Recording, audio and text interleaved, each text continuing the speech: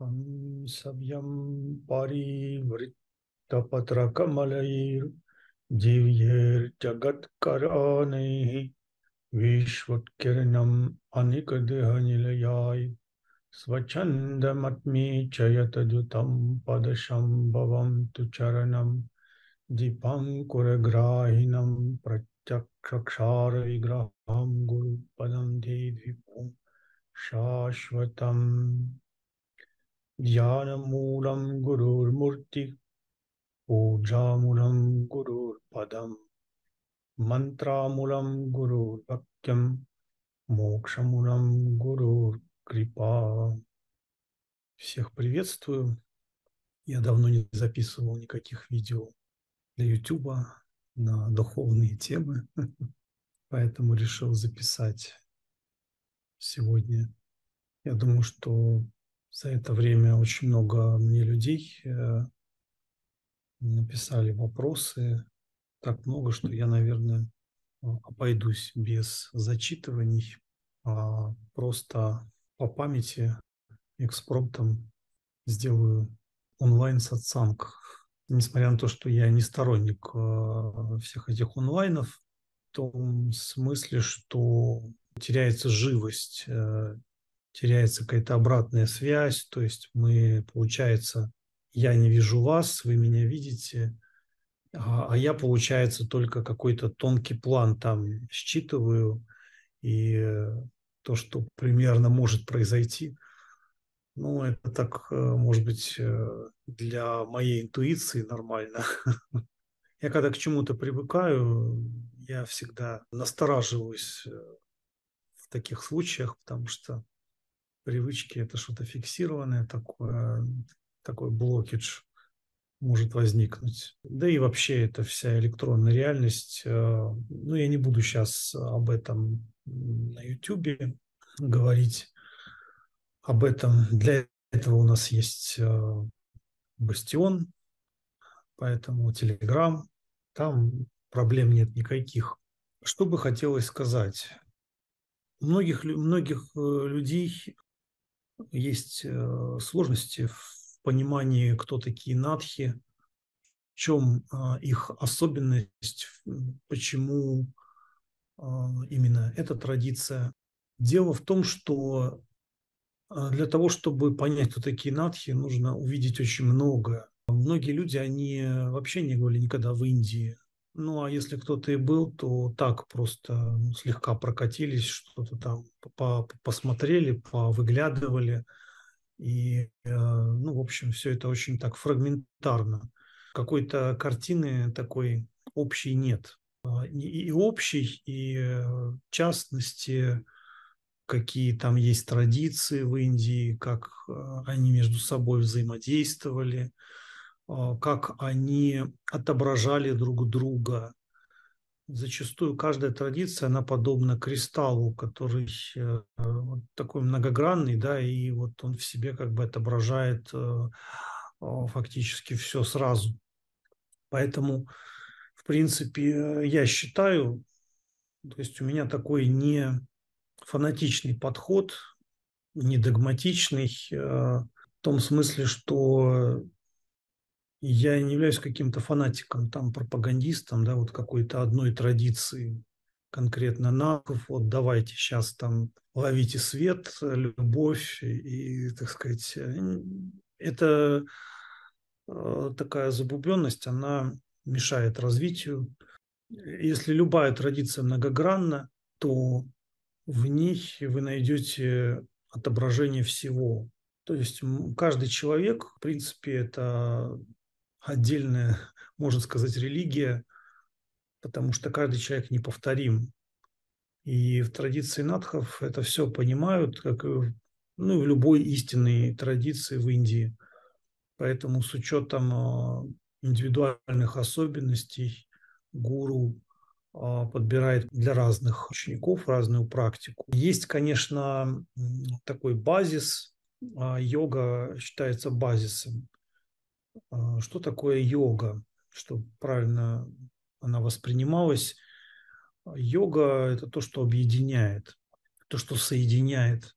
Хотя, конечно, есть разные интерпретации йоги. Есть йога как контроль, самьяма, да, есть йога как самадхи, да. Вот если мы обратимся конкретно к грамматике Панини, то есть там есть как бы один вид дату, корень юч, да, который имеет три интерпретации, хотя по факту йога намного шире. Ну вот одно из значений этого термина – это то, что как бы связывает, объединяет. Это очень глубокий термин, поэтому человек, допустим, который следует там каким-то бхактийским культам, если он считает, что все духовные пути связаны с бхакти.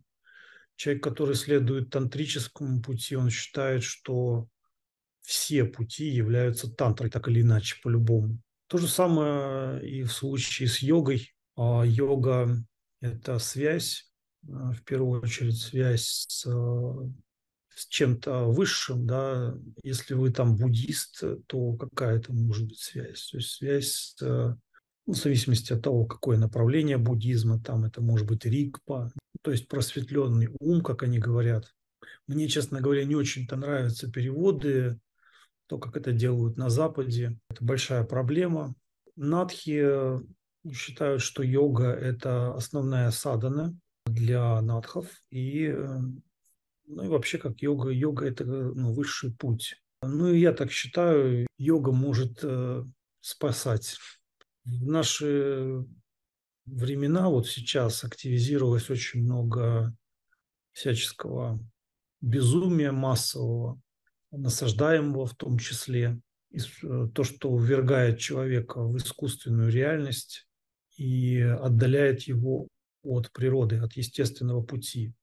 Йога – это естественный путь. Мы не ищем каких-то сложностей, каких-то там изощренных философских изысканий. Ну, это не значит, что мы там отрицаем пользу гьяны. Нет, просто мы, ну, скажем так, мы против симулякра. Под гьяной можно выдавать просто какое-то сухое знание, академизм какой-то. Вот. Хотя гьяна в Индии – это атма-гьяна, брахма-гьяна, как, например, в шактийских культах, да, брахма-гьяна, все есть проявленный браман, да, то есть сагуна браман. То же самое с бхакти. Если бхакти – это просто какая-то слепая вера без глубины, то же самое. Но если там появляется глубина, то автоматически это становится бхакти-йогой. Если глубина в плане гьяны, то это становится гьяна-йогой.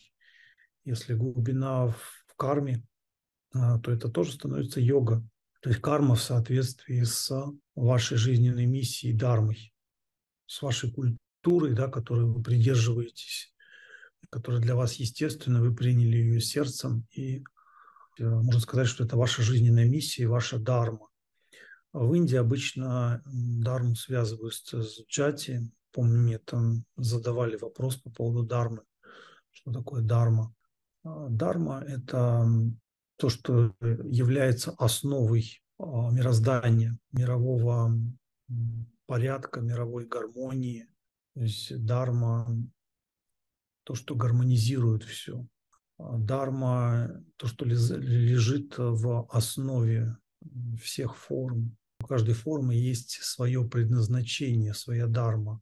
То есть у глаза дарма видеть, у носа воспринимать запахи, у языка вкус и так далее. Дарма – это более глубокое, более широкое понятие, чем то, как часто дарму переводят как религия. То есть религия зачастую на Западе ассоциируется с там, попами, с монахами, может быть.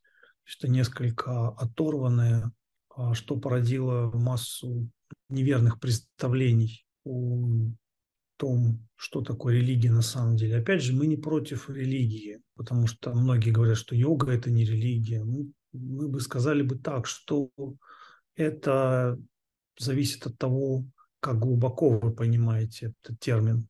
То есть религия может тоже переводиться как соединение, тоже связь. В этом случае вообще религия может считаться йогой на самом деле. То есть и сколько религий, столько и йоги самые различные. То есть чем глубже вы понимаете йогу и видите ее ценность, то есть вы увидите ценность, когда вы глубоко ее воспринимаете. Если такого восприятия нет, то, конечно, вы ничего не увидите. То вы будете говорить, что йоги – это там пашубхава, если вы там якобы какой-то тантрик. На самом деле среди тех, кто себя так часто называют, очень много людей, которые занимаются больше рисовкой, нежели действительно глубокие даже в том, чему они принадлежат якобы. Ну и сейчас много людей ездят в Индию, там в тантру посвящаются, разные гуру, находят их там через какие-то веб-сайты, там где реклама, да, разные гуру тантру предлагают. Ну, кто что, кто-то там кундалини пробудить, кто-то какие-то магические услуги, какие-то крючки забрасывает. Да? Вот, и люди находят таких, приезжают, посвящаются, ссылаются потом на таких. Вот. Индусы просто, они видят, что сейчас в тренде и так себя называют. Очень много тех, кто себя называют надхами, но они не имеют сейчас никакого отношения к ним. Это тоже нужно учитывать и быть очень аккуратными. Даже люди, которые просто могут специально там получить какие-то из посвящений в надха-сампрадае, вот, на самом деле они в это не верят. Есть те, кто практиковали йогу, поняли, что йога вот дает какие-то хорошие результаты, и поэтому это очень почетно принадлежать к такой вот традиционной йоге, ссылаться на нее. То есть людьми часто движут какие-то меркантильные интересы, они в попыхах за этим всем забывают просто действительно, даже не забывают, они вообще не пытаются искать. Они не пытаются искать всю ту глубину, которую себя представляет йога. Много можно говорить об этом. Мы можем сказать, что и дарма тоже является йогой. Например, вот в буддизме, да, вот если вы возьмете те же йоги, которые скомпилировал Наропа, 6 йог Наропы, они также называются 6 дармами. То есть дарма то, что поддерживает, то есть дарма поддерживает какие-то формы, то есть она их как бы соединяет правильным образом. И у каждой формы, у каждой структуры есть свое предназначение. Это предназначение – это дарма. То есть и Кришна Бхагавад-гите говорит, что лучше следовать своей дарме. У каждого есть своя. В Индии обычно в зависимости от джати, то есть какой джати человек. То есть джати – то, что является врожденным. Термин, например, сагаджа, да, тот же корень джа. То есть это когда ваши врожденные состояния, они соединяются с божественным присутствием. То есть это для вас становится естественным. Смысл в том, что это изначально мы соединены с Богом. Мы даже когда подразумеваем, что мы там с Ним разъединены, да, там все равно сущностно мы эту связь никогда не теряем.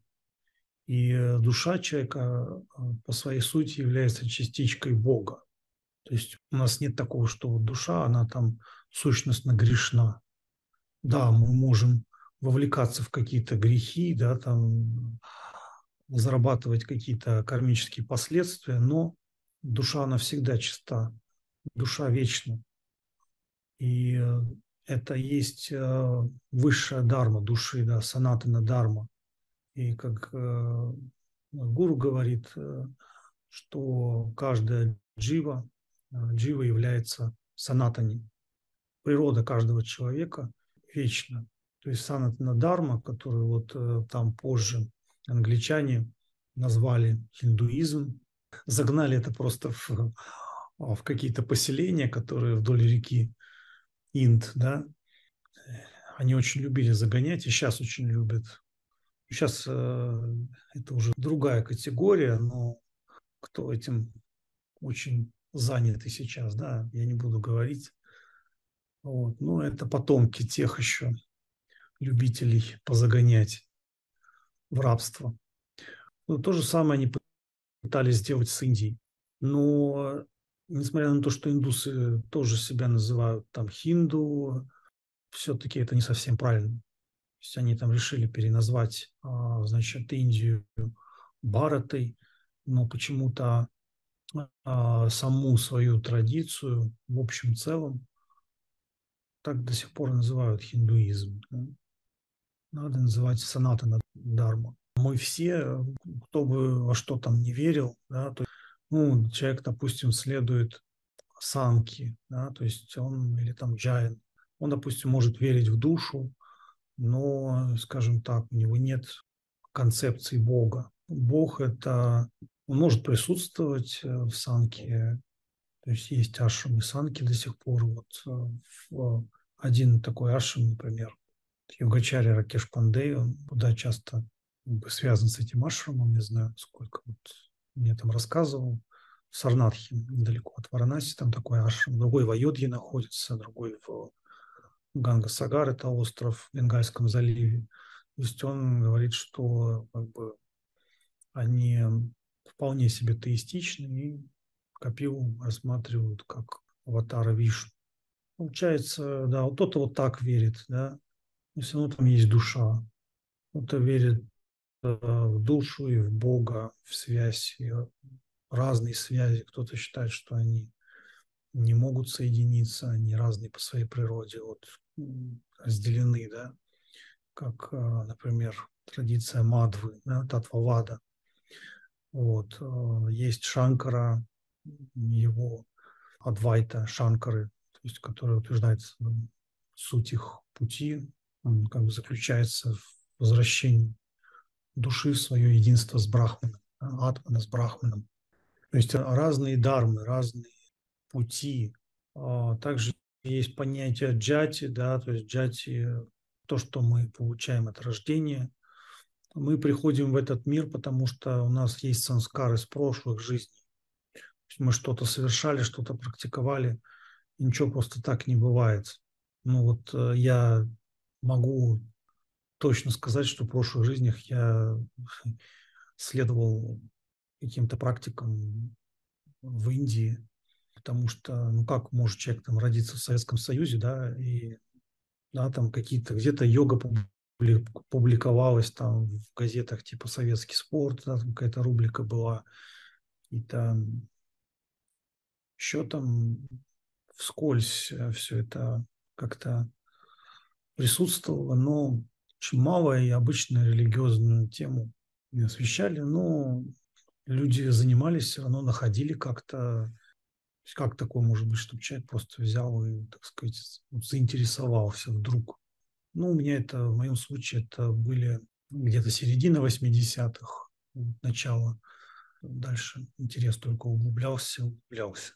Конечно, сначала это была такая физическая йога, да, потом в процессе практики стал понимать, что что-то там больше есть, намного больше. Так вот, все это привело к тому, что я нашел аутентичную традицию в Индии. Самскары нас приводят к определенным родителям, и родители – это наши первые гуру, наши первые учителя. Отец, мать, потом есть духовный учитель.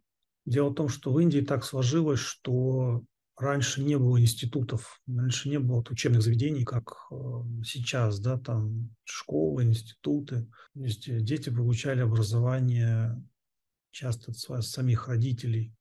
То есть родители, то, чем они занимались в своей жизни, да, тому они учили. Поэтому духовное знание, оно присутствовало уже при самом рождении. Само только вот когда ребенка собираются родители зачинать, да, то есть они совершают обряд зачатия, эти самскары, ритуалы, да, которые человек проходит на протяжении всей жизни.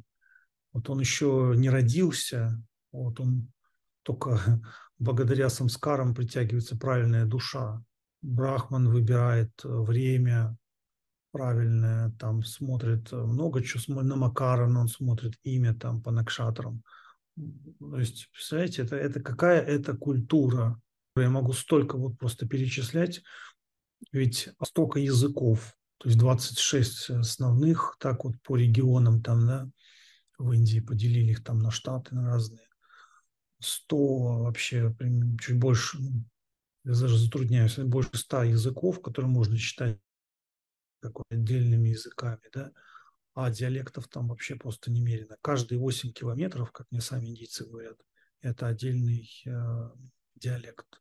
Каждые 8 километров, можете себе представить.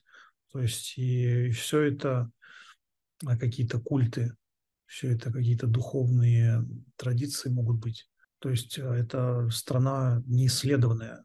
То, что мы там накопали, даже сами индийцы многого не знают. Многого не знают сами о своей стране. Поэтому надо многим интересоваться, надо прикладывать усилия для того, чтобы понять, что же действительно является вашим.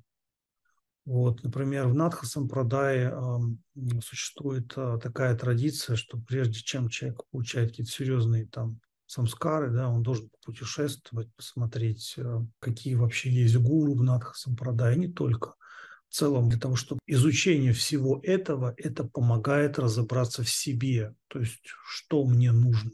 Первое, что нужно сказать, что человек вот в Индии, я видел гуру, у которых вообще нет никакой традиции, да, но они все равно там практикуют. Например, вот многие такие говорят, а как же вот Сай Баба, у него нет никакой сампрадаи. Ну да, но он родился. То есть Джати сама, вот то, что он там родился, да, в этой среде. А почему мы рождаемся в какой-то среде у каких-то родителей? Потому что мы хотели что-то в прошлой жизни, но не дозавершили. Какие-то у нас были желания. Почему мы притянулись к этим родителям, к этому месту, в это время, для того, чтобы у нас была возможность что-то дозавершить. Поэтому наша жизнь – это наш выбор. Если человек рождается в неблагоприятных условиях, значит, в прошлом его карма была не очень хорошей. Если в благоприятных, значит, он накопил какие-то благие заслуги, вот, поэтому он их может потерять. Если человеку удаются какие-то успехи, он может возгордиться и просто наплевать на вообще какую-либо духовность, впасть в мирские какие-то там меркантильные активности, и он начинает растрачивать все то, что он наработал. Вот так мы приходим в этот мир, да, потом первые, кто нас там в этом мире встречают, это наша, ну, первый это вообще мама, да, почему в Индии дается, как это ни странно, да, вроде как патриархальный ведизм, шраутовская традиция, да, но дается Гаятри, Гаятри, ну, Савитри, если точнее, потому что Гаятри – это Чандас, это метрический размер. Вообще сама богиня Савитри, солнечная богиня, это мать. То есть мать дает нам рождение, то есть это наш первый гуру, и она дает нам силу, она нас поддерживает в этом мире, защищает нас. И отец тоже. То есть отец тоже первый, как бы это тоже гуру. Поэтому он нас учит каким-то прикладным вещам, то, чем он сам владеет, и он хочет учить. Ну, в западном мире сейчас этого нет. Нет много чего, нет уважения к старшим. Вот если вы возьмете, например, почему-то христиане очень придерживаются вот этой идеи, что вот они распяли Иисуса Христа. Ну, там не они, конечно, иудеи, да, и что вот он принес себя в жертву. Вот. Но вообще на самом деле это неправильно. Для Индии, для восточных традиций это неправильное отношение к учителю. Это очень негативная санскара, на мой взгляд, потому что они, западные люди, не умеют правильно относиться к учителям, к знанию, которое получают. Если ты неправильно относишься, если ты пытаешься навязывать что-то свое вместо того, чтобы учиться, то что ты пришел тогда вообще? Если ты сам считаешь, что ты пришел рассказать какой-то хороший, да, ну и все, иди дальше. Есть люди, которые ко мне там что-то пишут, приходят, не согласны. Ну, не согласны, ну идите дальше. Идите и не поворачивайтесь. Если ты не согласен, значит, что-то в тебе не согласно, да, значит, поговори сам с собой, подумай, что тебе нравится, сам себе дай ответ на этот вопрос. То есть, почему мне вот это нравится, вот это не нравится. Поразмышляй над этим, дай себе ответ. Раз тебе не нравится, значит, тебе что-то нравится, но это ты пока еще не нашел, это у тебя в бессознательном состоянии. Покопайся и иди своим путем, и все. Ты оставил, и до свидания. И нечего поворачиваться. А если ты возвращаешься, значит, ты не уверен в том, что ты человека видишь правильно сам. Если ты понял, что что-то является неправильным, то ты не возвращаешься. А если ты возвращаешься, ходишь по связям этого учителя, там пытаешься там присосаться как-то ко всему тому, что с ним связано, значит, ты лукавишь, значит, ты лицемер, то есть собрался уходить, уходи безвозвратно. Для того, чтобы так уходить, вот именно так, да, надо быть уверенным в своей правоте. Многие люди, они вообще запутаны, они вообще ни в чем, то есть они потерянные, они непутевые.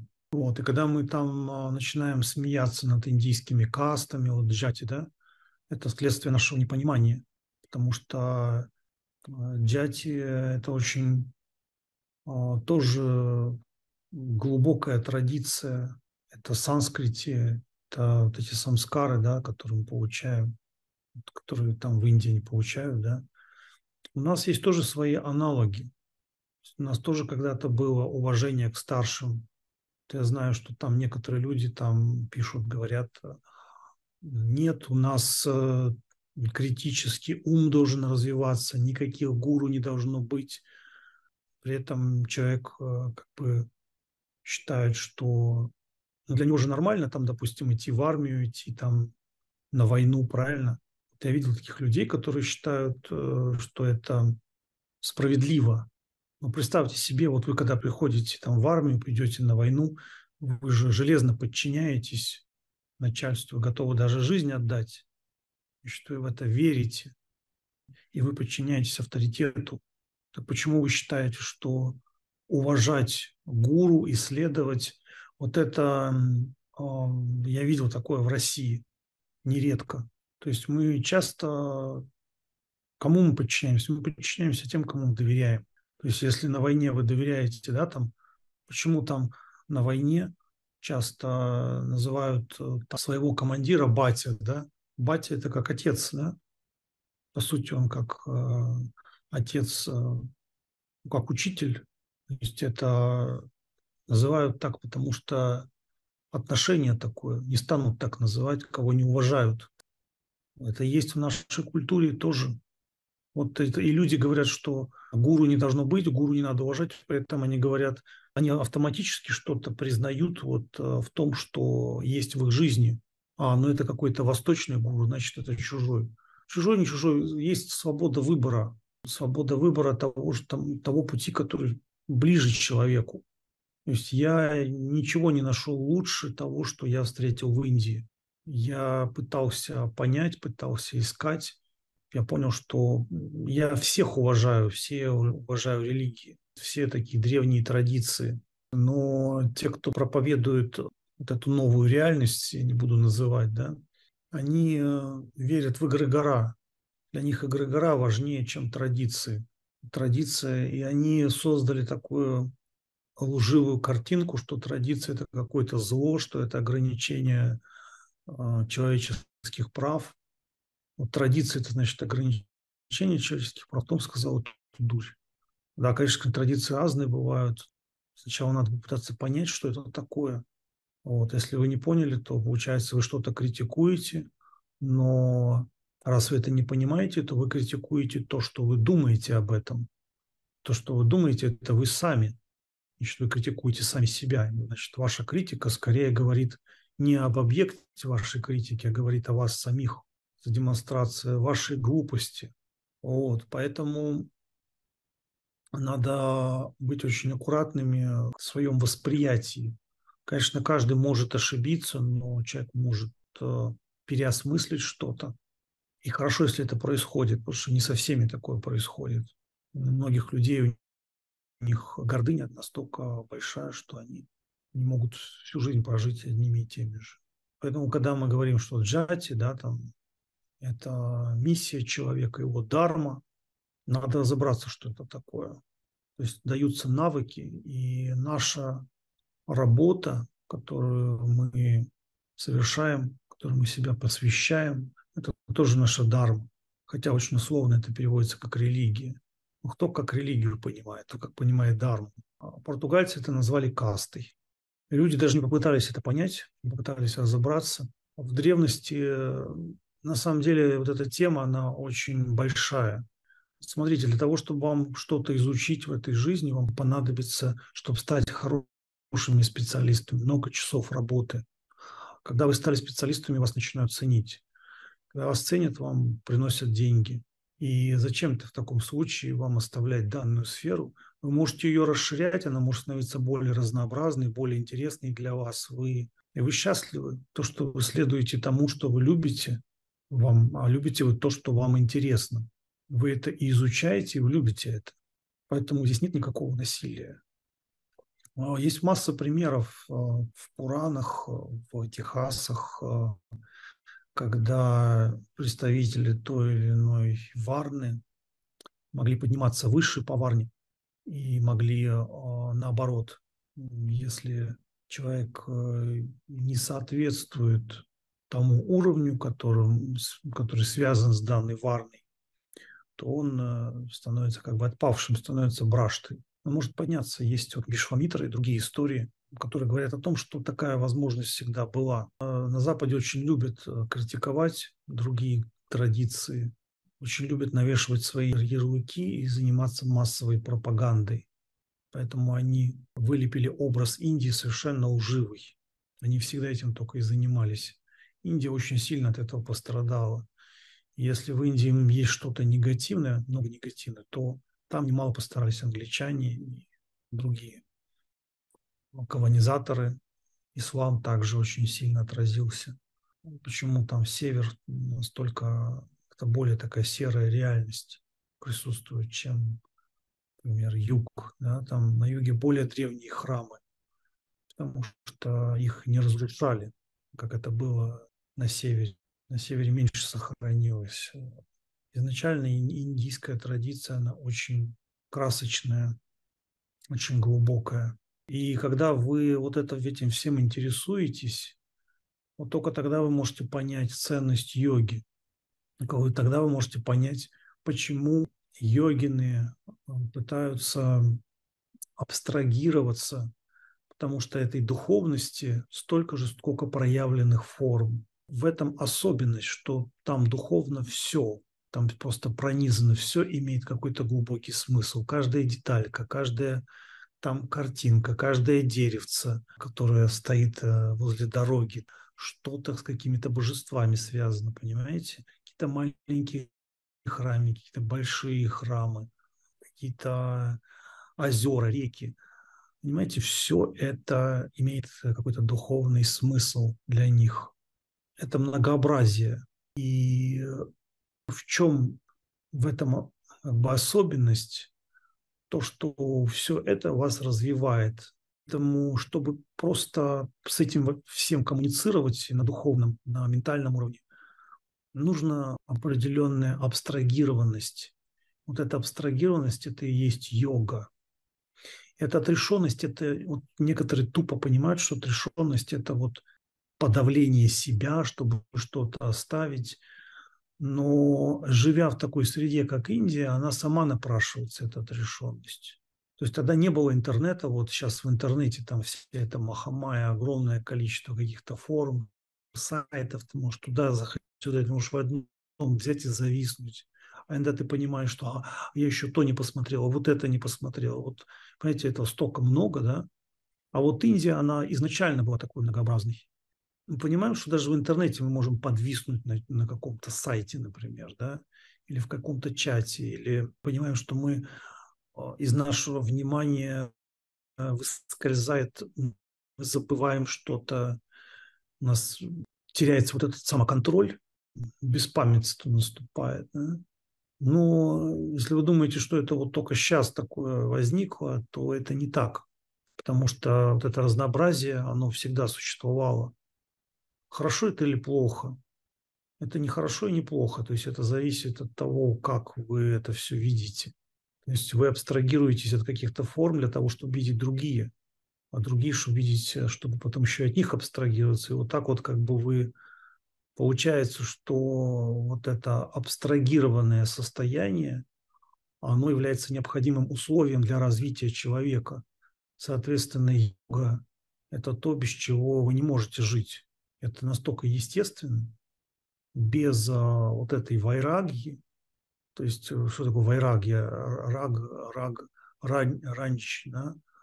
То есть это окрас какой-то, да, вот как варна, покров определенный, да. Варна, корень вры, означает то, что покрывает нас, да, покрывает, сковывает. Хотя смысл этого может быть разный. То есть через покров, да, тело тоже является покровом, но тело нам нужно.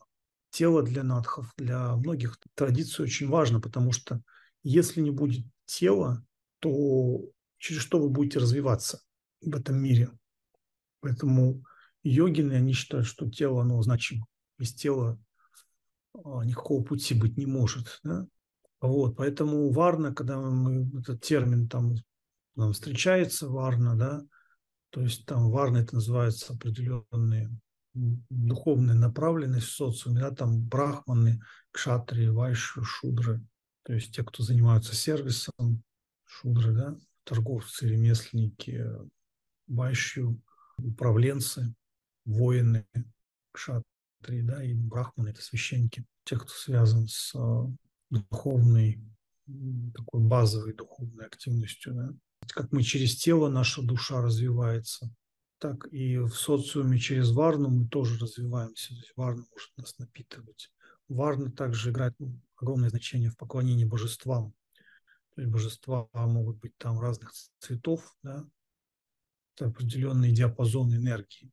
То есть вот нам энергия, она едина, но какой-то диапазон нам больше подходит. Это именно нам.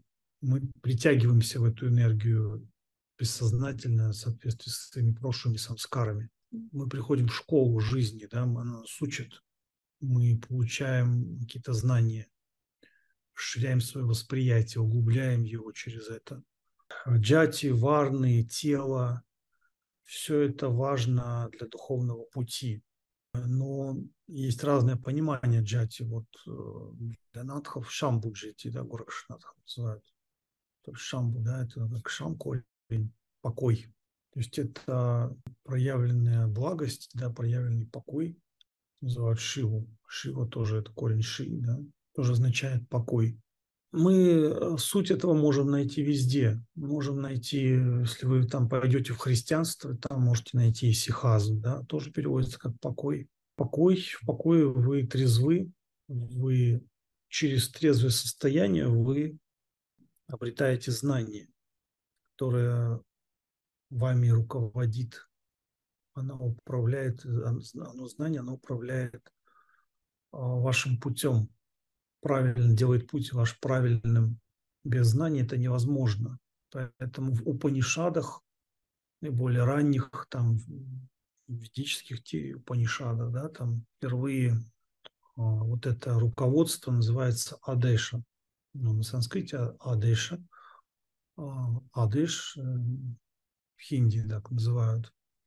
То есть это руководство. Руководство, оно не бывает без благословения. То есть это еще и благословение определенное. То есть это очень глубокий термин. Когда мы говорим Гуруджику Адеш, что это означает? Вот это послелог Ко, он имеет много значений. Одно из значений – это когда субъект, у него есть какое-то состояние, какое-то чувство, знание, то есть он носитель этого, обладатель этого, да, Гуруджи Куадеш, то есть Гуруджи, Адеш, Гуруджи, да, его Адеш, то есть его знание, то есть в нем есть чистота, в нем есть то, что божественно, в нем божественное присутствие и знание, то есть он это передает. С этого начинаются многие мантры, шабар-мантры. Но вообще это древний термин, он еще в Упанишадах встречается. Все это, вот если вот, в общем, так вот каких-то коснуться базовых моментов. Я сейчас не беру там моменты. Понимаете, то есть вот эти все термины, они могут нести иногда полностью противоположный смысл. Вот, например, бандхана. Бандхана означает то, что связывает. Противоположность бандхане является мокша, то, что развязывает. Бандха или бандха, да, как в йоге. Бандхана – это связанность, банда – связь, да, такая, замок. Ну, что такое замок? И мудра, да, мудра, корень мудра означает слияние, смешивание пран. Но это то же самое и бандха, это соединение, а замок это что? То, что соединяет. Соответственно, бандха это йога может быть, и мудра может быть йогой. Значит, это йоговский процесс. И в мудре, и в бандхе присутствует. Это единый процесс. Бандхана может быть просто вот человек, так сказать, ограничен. Это может быть как ограничение, а может быть и как слияние. Махабандха, да, ну, такая из йоговских практик. Махамудра, великое слияние. Кто как это понимает? В аналогии есть контекст. И когда мы читаем тексты йогинов, тантрические какие-то тексты, то чаще всего там используется символический язык. Они на разных языках написаны тексты. Как вы понимаете, много языков присутствует в Индии. И песни, какие-то дохи составлялись на разных языках, тоже очень с глубоким смыслом. Фактически, если вы видите форму и отображение высшего смысла в этой форме, будь это ментальная форма, например, это уже мудро считается, самосозерцательная практика. Если это практика мантры, у мантры есть мантрартха, да, тоже значение. А значение – это отображение высшего смысла. И мантры – это же не только то, что мы произносим на уровне вайкари, но это еще физического, когда другой человек может слышать, но и то, что та мысль, которую мы выражаем, которую мы высказываем, произносим, да, то есть важна очень мысль, суть этой мантры. Многие люди сейчас мантры повторяют автоматически, и часто они считают, да, это какие-то вот люди странные, да, вот они, это язык какой-то нам чуждый, но я хочу мантрочку попрактиковать. И даже некоторые люди не пытаются понять смысл. Если вы будете погружаться в смыслы, иногда даже самые короткие мантры, вы можете там столько всего открыть. Тогда это будет йоговский процесс. То есть йога – это глубина, если вот так вот в общем сказать, это глубина любого пути, каким бы вы ни следовали. То есть если вы там кармаканду практикуете, ритуалы, значит, это глубина внутри кармаканды. Если гьяну – это глубина, не просто какая-то информация, а именно знание духовное. Вот если вы практикуете медитацию, то это не просто вы там сели в падмасану, да, закрыли глаза и что-то там имитируете. Пытаетесь созерцать какие-то высокозначимые смыслы, какие-то высокозначимые состояния. Вы стараетесь в них присутствовать на фоне внутреннего покоя. То есть не просто вы там ментально втыкаете в какой-то образ, да, и тупо вот пытаетесь себя давить, да, давиться. Нет. Конечно, вы пытаетесь себя контролировать, какой-то элемент сомнения в содержимом своего подсознания, он тоже необходим, потому что иначе мы можем натворить очень много ошибок. Но нам очень важно найти духовного учителя, который будет руководить вашим путем. Но опять же, найти учителя, многие говорят, найди учителя, это важно, чтобы был там духовный учитель. С одной стороны, это так, но когда вы такое слышите, вы должны понимать, что несмотря на правильность такого заявления, все-таки надо задаться вопросом, почему духовный учитель важен. Мы не можем знать, кто такие духовные учителя, потому что знать это значит уметь. Если вы знаете, кто такие духовные учителя, значит, вы сами духовные учителя. А если вы сами духовные учителя, то зачем вам другие духовные учителя? Конечно, есть гуру парампара, понятное дело, да? Я так говорю, обращаясь к эго человека, которое уже неисправимо, да? Что, дескать, ну ладно, ты можешь, с тобой бесполезно тебя тратить время, иди куда шел, тебя еще ждут в жизни большие сюрпризы, да? Но есть люди, которые имитируют сомнения. Есть люди, которые говорят, я себя не считаю духовным или духовный, я простой человек, ну вот и есть такие гадкие учителя, там, да-да-да-да-да-да-да. И если ты себя не считаешь духовным, духовной, то ты бы так себя не вел. Когда человек наступает раскаяние, он понимает свою грязь внутреннюю.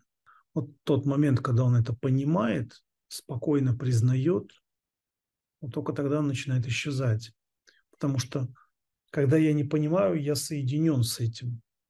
Вот как там в христианстве есть покаяние, да, то есть я осознаю, что я грешен, и, соответственно, появляется осознающий и осознаваемое. Когда человек это не осознает, он сливается с грехом.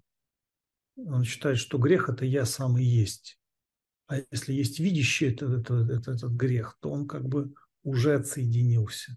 Как только вы начинаете это видеть, свои грехи, я помню, где-то я еще в 90-х прочитал, кажется, в какой-то книге Гурджиева, он говорит, что про грехи он что-то там писал, ну, говорил, то есть я грешен, возможно, я омрачен, возможно, больше, чем кто бы то ни было.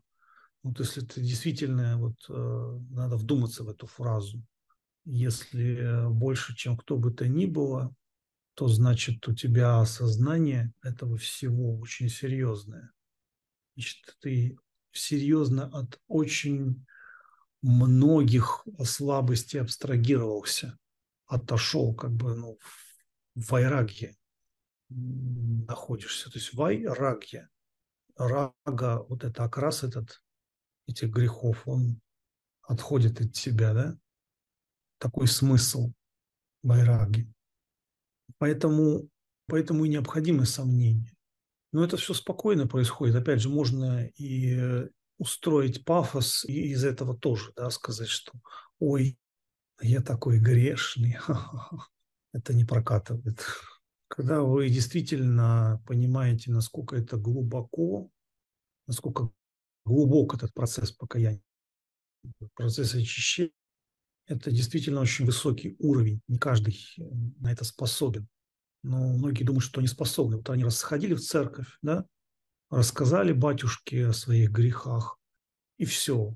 Говорить можно что угодно, ходить можно сколько угодно. Нужно не просто ходить, а нужно вот реально понимать. Кто реально понимает? Вот реально понимают те, которые много эту жизнь повидали, да, и вот они действительно во многом разочаровались. Как там, не знаю, Гаутама Будда, как многие разочаровались, как Бхартрихари, многие короли, которые в Индии принимали йоговский путь, они переели вот этой жизни, поняли, насколько все это эфемерно. И вот вследствие такого понимания они увидели ценность йоговского пути. Кто-то оставались королями, кто-то уходили от этого. Но в любом случае они понимали, что такое йога. То есть йога, она не загоняет вас там только в лес или еще куда-то. Это тоже неверное понимание. То есть некоторые осуждают там каких-то махантов, что у них там большой храм. Есть гуру, у которых огромный храм, у надхов, дашанами, есть там махамандалешвары, да, которые там большие ашрамы, да, там последователи.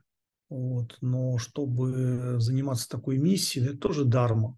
Заниматься такой миссией, это тоже нужна определенная реализация йоговская, чтобы за всем этим наблюдать внимательно, не выпускать все из виду, вам нужен обзор, Чтобы обзор должны быть нейтральным. Нейтральность – это йога. И в этом смысле йога, она может быть, она необходима вообще в любой деятельности, в широкой деятельности тоже. Мы должны расширять свою картину. Вот некоторые мне говорят: а зачем я на Бастион там еще куда-то пишу о том, что как бы в мире происходит, да, там нет, чтобы о йоге поговорить. Йога – это имя есть широта, это есть обзор. Некоторые притворяются, что им пофиг это все, да, но это не пофиг. Если для вас йога – это хобби, то, конечно, вы будете такое говорить. Пришли там в спортзал, поделали какие-то гимнастические техники, вот вы стали гибким, да, и вы приходите и говорите: а вот я настоящий йог, потому что я гибок, да, а этот вот какую-то хрень несет. Вот, и вообще зачем вот это, эти разговоры о происходящем? Но пока вы это не поймете, спокойно надо смотреть. То есть, если это претензии к этому всему, то значит, вы от этого убегаете, но вы хотите от этого что-то. Мне спрашивают: а чего я об этом всем говорю? О чем мне не говорить? То есть я буду не говорить, потому что я этого боюсь, да. Не говорить я могу о чем-то медитативном, о чем-то очень возвышенном. Что там говорить о медитативном? Через тишину ума передается знание настоящее. А об этом говорить вполне можно. Я не считаю это настолько ценным, чтобы об этом можно было молчать. Поэтому я об этом и говорю. А мне говорят: а раз ты об этом говоришь, они уже знают, о чем йоги говорят, они пытаются йогов загнать в клетку. Они ездили в Индию, колонизаторы там, да, пытались всех загнать куда-то, в пещеры какие-нибудь, да, чтобы отчертить такие рамки. Это просто у вас тенденция, эти властные замашечки западного человека. Ну, сейчас уже, наверное, это и неправильно так думать, потому что есть властные замашечки уже не менее интересные, например, в виде Китая, да, что там. Вот, это уже зашло очень далеко. Ну, ничто не вечно. Поживем, увидим, как оно будет. Ну, в общем, гибкость. Я не вижу здесь необходимой гибкости. Мы можем... Я на любые темы могу общаться. Почему я должен себя в чем-то ограничивать? Я это все выговариваю именно потому, что я не считаю это чем-то сверхценным. О чем нам еще говорить? Мы должны все то, что нам непонятно, с этим разбираться. Мы должны выявлять симулякры. Вы скажете: а зачем говорить о симулякрах? А как вы собираетесь? То есть вы хотите... Да, я могу вам сказать: ахам брахмасми, я есть брахман. Это ни о чем. Это просто пустое слово. Но вы ценность этого слова там, или сохам, я есть он. Вы ценность этого слова только поймете, когда вы окунетесь в бесконечное количество деталей. Вот тогда это будет для вас что-то высоко значимое. А так это просто пустозвонство, вот эти все термины. Да, конечно, вы читали там все эти ведантические декларации, слышали миллион раз. Но почему-то вы это отделяете от жизни. Вы боитесь о чем-то говорить, что связано с этой жизнью. Значит, вы боитесь жить, вы боитесь жизни. Страх жизни и страх смерти, они всегда вместе. Если жизнь во всей полноте, то она становится единой и бесконечной. Для вас нет проблем, то есть в какой точке, о какой части мира, в каком его аспекте какого вы можете коснуться. Вы здесь абсолютно свободны, никто никого не ограничивает. Значит, эта жизнь бесконечна. И она сливается с тем, что за пределами этой жизни, то есть с Вишватитой, есть вся Брахманда, и есть то, что вне Брахманды. Брахманда – это дарма в самом широком смысле. Если в широком смысле, то она приводит к осознанию вечности, вечность санатана дарма. Вот, поэтому мы свободны говорить на актуальные темы без всякого лицемерия. И я не считаю, что это противоречит йоге. Йоге противоречит только тупизна, когда у вас йога ограничивается йога-центром, прийти там на часик, на полтора. Кто йогу так воспринимает, вот они как раз-таки далеки от йоги. А настоящие йогины, они полны жизни, жизненной силы. Они переполнены жизненной силой. Они шактийны, да, в них много силы. На сегодня, наверное, все. Мои вам благословения для всех добрых людей. Шубхамасту.